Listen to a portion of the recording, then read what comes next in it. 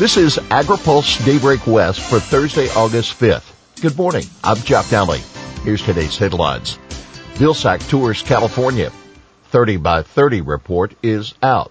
Former Ag Chair cautions on permanent disaster funding, and Wilkes gets hearing before Senate Ag Committee. With Vilsack in California, USDA halts Let It Burn policy. U.S. Forest Service Chief Randy Moore, under the charge of USDA Secretary Tom Vilsack this week, issued a memo to all regional forecasters to halt managed fire as a suppression strategy. The action prioritizes fires that threaten communities and infrastructure.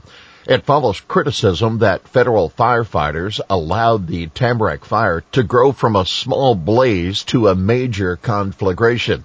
California is fortunate to have strong federal partners committed to taking aggressive action, said Governor Newsom in response to the memo and after touring the site of the 2020 August complex fire with Vilsack yesterday. You can read more about Vilsack's visit at agripulse.com. Water Board to streamline restoration permits. The State Water Board yesterday discussed a regulatory proposal to streamline the permitting process for on-farm floodplain restoration and water conservation projects. According to David Guy, president of the Northern California Water Association, this will help with flooding rice fields to benefit both salmon recovery projects and migratory bird habitat along the Pacific Flyway. The current process for obtaining authorization for such projects is time-consuming and increases the cost of regulatory compliance, that according to board staff. The order falls in line with the Natural Resources Secretary Wade Crowfoot's Cutting the Green Tape initiative to speed up the approval process for restoration projects. The comment period closes August 13th. And on that note, an advisory committee to the Natural Resources Agency has released its recommendations for Newsom's 30 by 30 conservation initiative. While agriculture plays a minor role in the report, the Conservation Committee did call for more crop diversity on farms. Single crop farmland protected under perpetual conservation easements may protect working lands that provide regional food security, reads the report. But it may provide little biodiversity or climate resilience without other environmental enhancements such as riparian buffers. The agency is hosting a workshop on the report on August 10th. Senate Appropriations okays FY22 Ag Bill with $7 billion in disaster aid.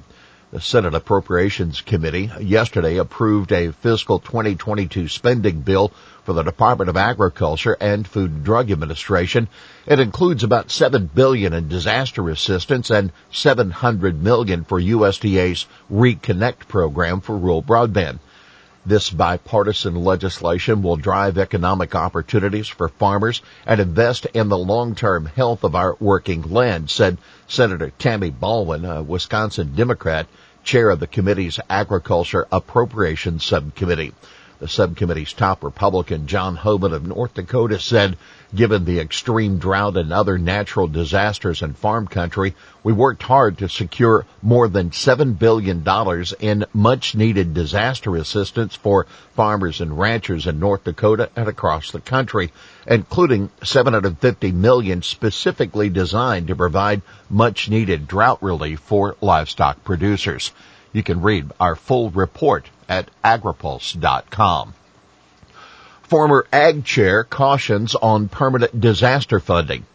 Former Chair of the House Agriculture Committee is warning the committee about the potential downside of creating a permanent disaster assistance program for producers. Speaking on a panel at Minnesota's Farm Fest yesterday, Colin Peterson said it's important that the program not undermine crop insurance.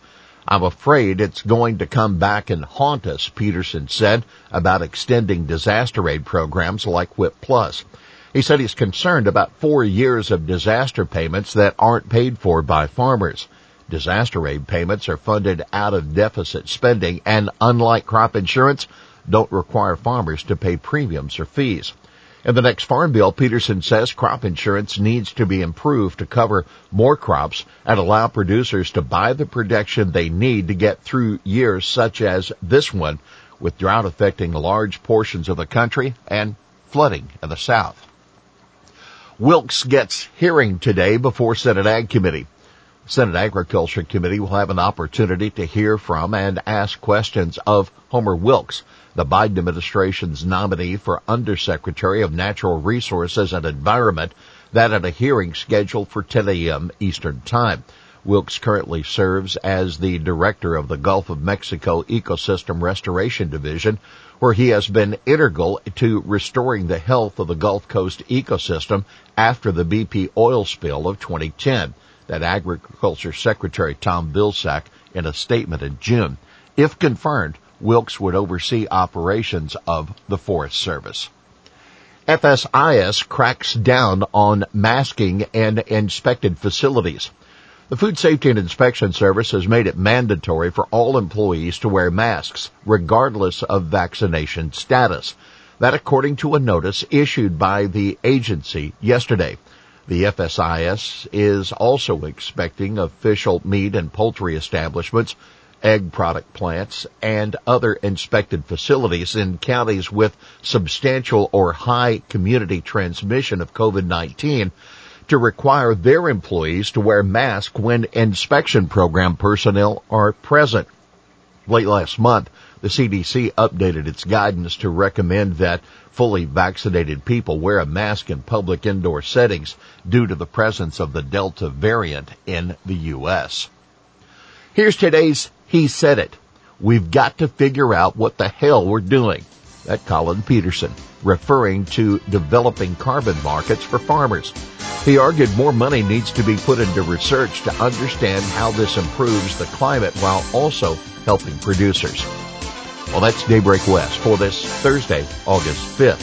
For the latest news out of Washington, D.C., visit agripulse.com. For AgriPulse Daybreak West, I'm Jeff Daly.